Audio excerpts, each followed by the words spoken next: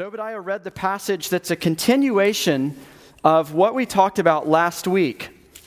Tonight, we're really going to just talk about one thing.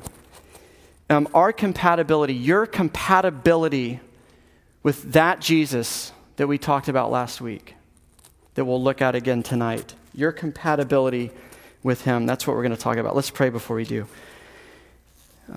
Jesus, what a great thing. What a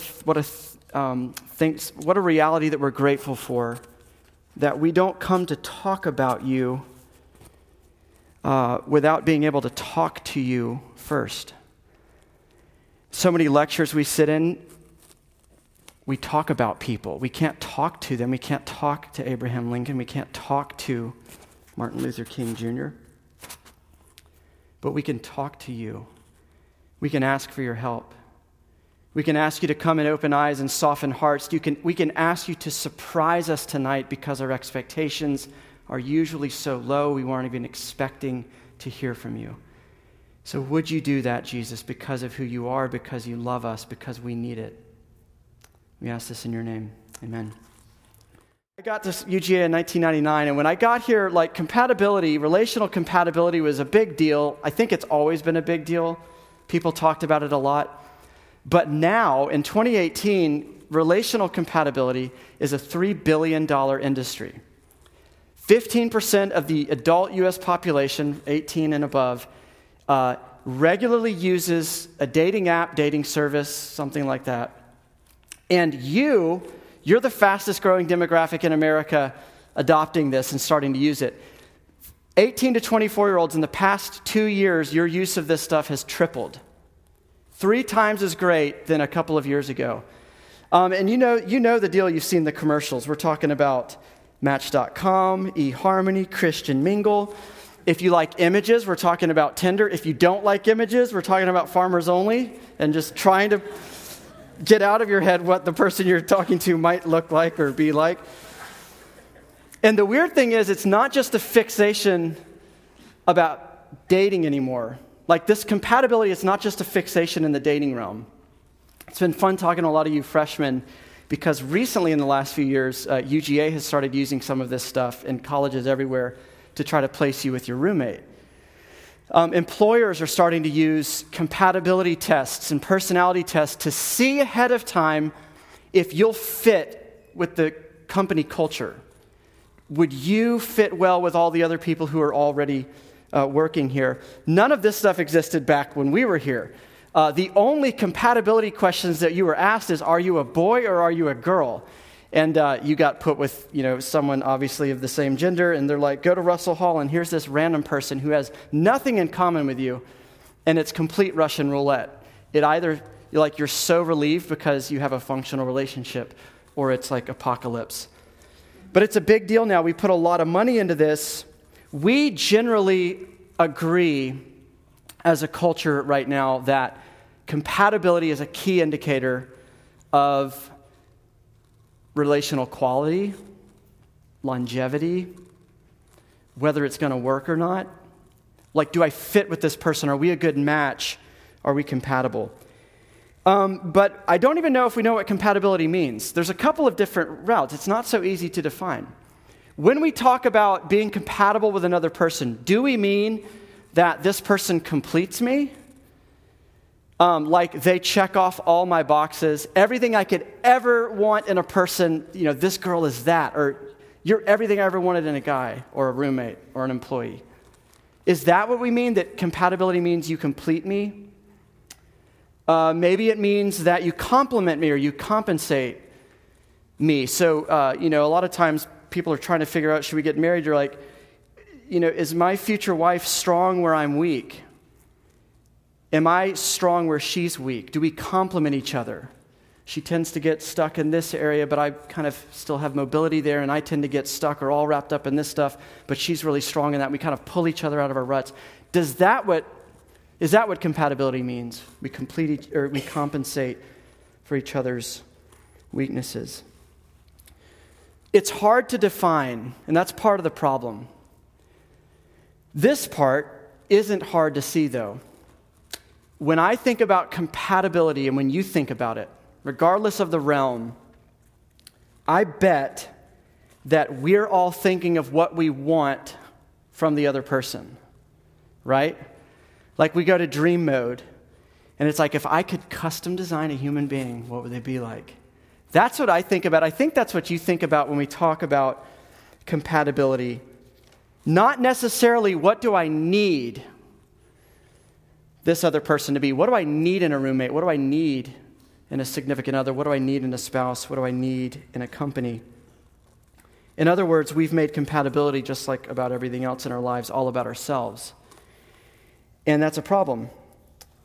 And so I think it's safe to say when we talk about stuff like finding the perfect match or fitting with somebody, we're probably not thinking about all of our quirks and my baggage and our bad breath and our weird personality dysfunctions that everyone knows are weird, but we're kind of hoping they didn't notice, and our habits and our messiness. When we think of compatibility, I'm not thinking who would be a well-suited fit for that bin. I'm just thinking about who do I want to be a good who do I want for myself. But true compatibility, if it's anywhere in the realm of true compatibility, it has to include two people who are a good fit for each other, right? There has to be a meshing there. That's what the word means. And so, if you want to find true compatibility, don't you have to be brutally honest about who the other person actually is and who you actually are? Isn't that a requirement, a base requirement to find a perfect match? No more pretending, no posturing, no, this is who I want you to believe that I am. All those things get worn off, but who I actually am and who they actually are. Which means we have to intimately know ourselves, and we have to intimately know the other person to some extent. If we want to know ahead of time, that will be a good match. And here's why I'm talking about this, folks. The reason why is I think this is a helpful way to think about what Paul is doing in the early part of this letter.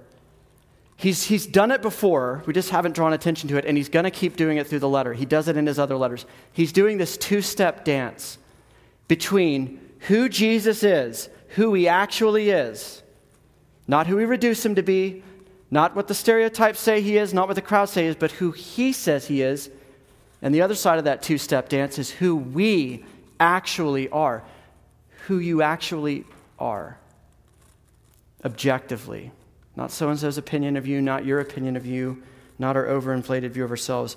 But that's the dance Paul is doing. And he goes back and forth. Last week, obvious, right? This beautiful, famous hymn about Jesus, of who Jesus is. Seeable, sufficient, supreme, sovereign. And now this passage that Obadiah read earlier, he's shifting back to who we actually are. He's talking about compatibility. And he's saying, and I think in a sense, and we'll look down at the verses in just a second, but I think he's saying if you want the gospel, which we'll define in a second, if you want what Christianity is all about, if you want what the Bible's all about to gain traction in your life and grab hold of your heart and land in your head, then what you're going to have to do is see Jesus as he is and see you for who you are. Or to put it a better way, to see all of who Jesus is and all of who you are not. That's the specific recipe to find compatibility and to see what I'm talking about.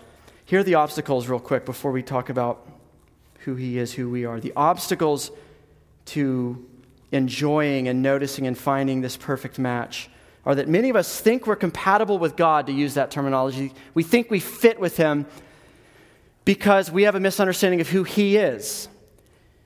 I grew up a good chunk of my life, not because of anyone else's fault, my own fault. I thought God's chief quality was that he was nice. That he kind of with a wink and a nod, he's like a cool guy. He's like, you know what, I know what happened over here, but that's not the real you. Let's just forget about that and move on. He's nice. That's not really, this is never a quality that he uses to describe himself or anybody else in Scripture. But it's a misunderstanding we have about who he is that makes us think we're cool. We click, we fit. We're a great match. We're a great team, us and God. Or we think we're compatible with him because we misunderstand ourselves. We treat our sin flippantly. We toy around with it. We play around with it. We don't take it seriously. We don't take what we've done, what we've not done seriously. You might hear or say or think the phrase, man, this gospel thing is great. God loves to forgive and I love to sin. That's what I mean by this flippancy. Hey, it's all going to be fine. Don't worry about it. And that's why we misunderstand compatibility, and without even thinking, without even engaging, without even probing the depths of our heart or actually looking at who he actually is, we just rush in the room and think we're compatible. Sometimes it's the other way around. We don't think we're compatible because we misunderstand him. We think he's prudish. We think God is moralistic. We think God is pharisaical, that he is more concerned with your behavior and your infractions than he is anything else in your life. That's really the sticking point for him, and he can't get past that. And so I can't get past that, and I can't approach him. We misunderstand what he's really like, and so we think we're not compatible. Or because we don't understand ourselves. We think I'm generally a pretty good person. I haven't made any of the really bad mistakes by age 19 or age 20 or 21. You know, the big bad boxes haven't been checked yet. I'm still good. And the antidote to this stuff, the cure to this stuff, if this is resonating with you at any level, what do you do about this? Well, the solution is a deeper knowledge of self and a deeper knowledge of God. Because the diagnosis is you don't know yourself and you don't know God. John Calvin, first paragraph of his magnum opus, this book has literally changed the world, The Institutes of Christian Religion. He's like 20-something when he writes this thing. Overachiever makes me feel worthless. But Calvin, first paragraph out of his mouth in this giant magnum opus, this giant theological work, he says, if you want to know God, you have to know yourself. And if you want to know yourself, you have to know God. Truly. There is no true knowledge of God apart from you knowing your need of him, your weakness, all that you're not. And there's also no true knowledge of self without knowing who God actually is. In other words, knowing God puts into perspective your view of yourself, your understanding of what you're actually like. And knowing yourself puts into perspective what God is actually like. It's a cycle. It's a vortex. It's pursuing the two things at the same time. For faith to grow at all, for your faith in Jesus to grow strong, you must take brutally honest looks at who you are and brutally honest looks at who he is. And so let's do that really briefly. What's a brutally honest look at who Jesus is? I'm going to send you back to what we talked about last week. There's a podcast for that, but I'll briefly summarize it. Obadiah read part of it. This section right before here, he says he's the image of the invisible God, the firstborn of all creation, which means the heir. The firstborn son got everything. Jesus, the firstborn son, gets everything. It doesn't mean he was born. It doesn't mean he was created, but the firstborn of all creation. For by him all things were created. He is the creator, the agent of creation. He's king over everything you do in the classroom. He's king over everything you do here and everything in between. And so how is Jesus as a creator, a good creator, compatible with us as a creature? His infinite strength is perfectly compatible with our limited, finite, creaturely weakness. We are dependent by design. Not because you're messed up and you're not like everyone else. You're weak and you're limited by design because you were made to depend upon your Maker. There was an umbilical cord still attached between his image bearers and him. We are made to be dependent. Jesus' infinite strength and power is a perfect match for our weakness. His strength, his endurance is a perfect match for our fragility. Have you realized yet that life is fragile? Have you realized yet that oftentimes your plans don't go the way you thought they would? Like some of us were joking the other day at lunch about just in the past year, all the big things you thought would go a certain way and like boom, boom, boom, none of them happened. And something else happened. Well, here is one who doesn't have a beginning and doesn't have an end. He is eternal, which means he is timeless, which means he knows all things at all times, which means he knows the end of your story before your story began. That, who he is in that way, his eternality, is a perfect match for our finitude, for you being situated in a time and a place and not knowing a ton of stuff that we think would be really helpful to know. Jesus as creator is a perfect match for a body and a creation that are falling apart. You don't just need a gospel for your soul and for your heart. And Christianity never asserts that. Christianity is not this ethereal spiritual thing for your soul. It's just as much for the seat you're sitting in. Not just as much. Let me alter that. It is also about the seat you're sitting in, also about the trees out there, also about the environment, also about the oceans, also about systemic evils and injustices that permeate every realm in our world. Jesus is a cosmic creator. He's a cosmic recreator and redeemer. Every piece that he made, he will remake, and he will renew, and he will take back from its vandalism and darkness. And that's a perfect match for what we need. Paul says in Romans 8, same guy, all of creation is groaning as in the pangs of childbirth for Jesus to come and fix what he has made. Well, Jesus isn't just compatible with you because he's a creator and we're creatures. He's compatible with you perfectly because he is a recreator or a redeemer, a rescuer, synonyms of each other. And we are sinners. If you find this hard to believe maybe, then look with me down at the passage. For us to be reconciled to God directly implies there was a time when, or is a time now when you're not reconciled to God, which means none of us were born in a good relationship with God.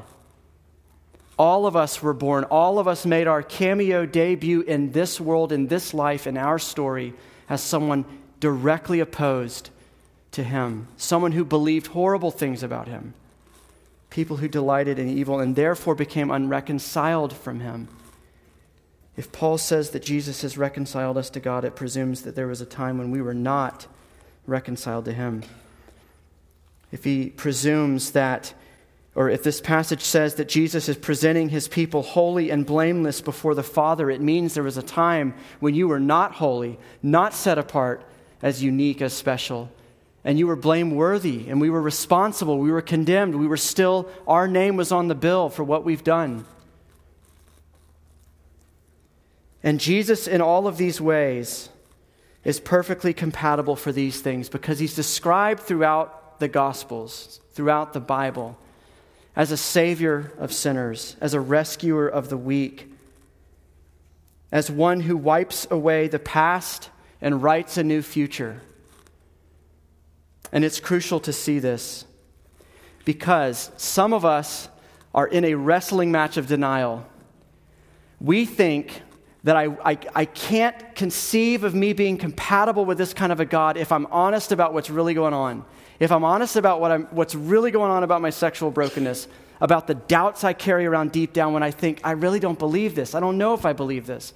We think if we come out of the closet with those things and own them and say the words, that we think it makes it real and we think it makes us incompatible with him. And in one sense it does. Because we were unreconciled, we were alienated. But in another sense, it qualifies you. It qualifies you for his grace. The way a broken leg qualifies you for admittance to the ER. And this is crucial to see because so many of us, Christian, non-Christian, are staying at arm's length from your God who has not just made you, but has come to remake you. And we have kept him at bay because we think he's coming to condemn us, not free us. Charles Spurgeon always said, the bigger your sin, the bigger your view of your own sin, the bigger your Savior. And that's a good thing. Conversely, the smaller your sin, the smaller you think your problem is with God, the smaller your Savior, the smaller your gratitude, the smaller your enjoyment of the gospel, the more you have to contribute all the effort to get excited about God, to get excited about Christianity. It always feels like you're pulling all the weight. because there's really nothing for you to get excited about, because there's nothing you really thought you got saved from. These things, again, like I've been saying over and over, make us feel incompatible with Him. And this is my story, and it's your story. And it's how I spent a good portion of my life, and I fall back into it often, of thinking that the very thing that should make me run to Jesus often keeps me far from Him, or at least hiding from Him. You can be honest about who you are and honest about who God actually is because of this. The gospel that Paul describes here, when he says gospel, he's talking about the thing that makes it possible to own who you are while simultaneously owning who God is. You don't have to redefine yourself. I'm not that bad. You don't have to redefine God. He's nice. He doesn't care about my past. He's not holy. He's not righteous. He's not also a judge. You don't have to redefine either. You can deal with yourself as you are, and you can deal with Him as you are only because of the gospel. That's the glue that holds these two things together and makes that a possible enterprise. Otherwise, it breaks apart. And when Paul talks about the gospel, and here's where we'll define it, he's talking about a burst in history. Real earth, time and space. There was an hour, a minute, a day, a month, a season, some weather that day, some people there. He's talking about a historical moment that Jesus broke the power of reigning, enslaving, addicting sin in your life, in all the lives of His people. And in that moment, accomplished your rescue. Ernest Hemingway, in his book or his story, For Whom the Bell Tolls, makes this observation. He says, "Today is only one day in all the days that will ever be. But what will happen in all the other days that will ever come can depend on what you do today." That quote's kind of true. Like, we know some notable historical figures who have made courageous decisions or bad decisions, and it's affected history. But Hemingway was not talking about Jesus when he said that. But there is nobody this comes more to life in and is more durably true than in Jesus Christ. That was just one day amongst all of the other days that have ever been. But what happened, what He did that day with His power, with His authority, with His divinity, with His eternity, with His omnipotence, what He used Himself for in all that He had, what He used Himself for that day affected all the other days in history and for His people. Karl Barth's an old German theologian, significant theologian, has written a lot. He said, someone asked him one time, "When were you saved?" Thinking, let's hear your story, your testimony. And Barth responds without a beat, "When was I saved? It happened one afternoon in 34 AD when Jesus died on the cross." That historical moment in time, with all of its gravity and depth and profundity and power, is transported to you and applied to you by the Spirit of Jesus in space and in time. Some of you know the time. Many of you don't know the time.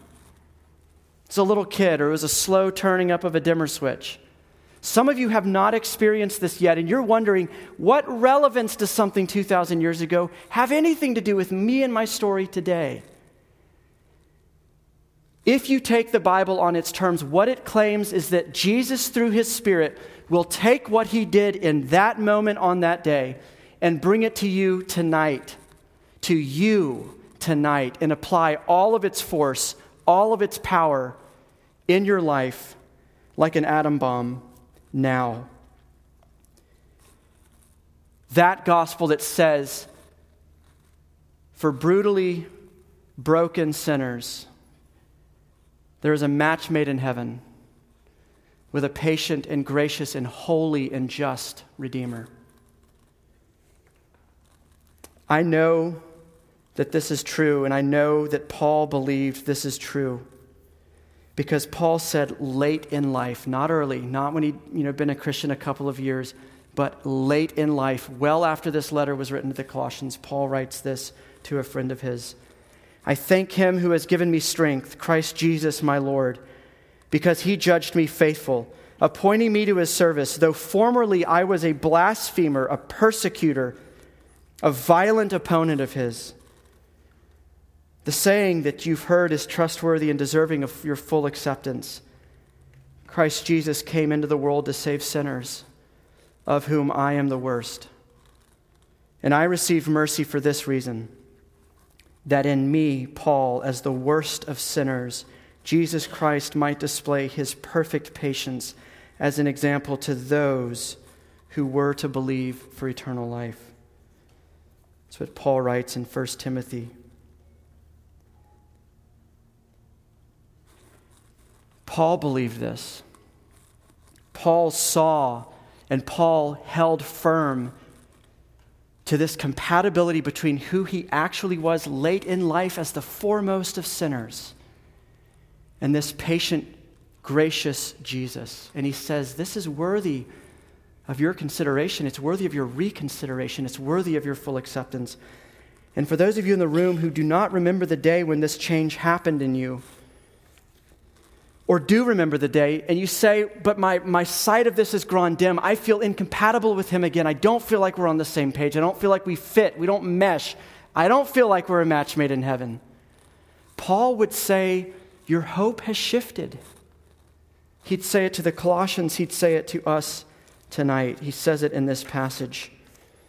If indeed you continue in the faith, stable and steadfast, not shifting from the hope of the gospel that you heard. Paul's solution to your losing sight of this Jesus isn't to beat you around and say, study your Bible more or get better at remembering this. Paul's solution to that problem is, you've forgotten the great news.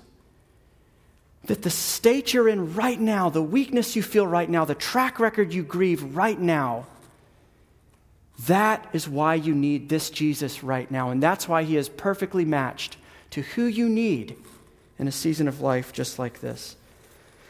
I want to end with this story.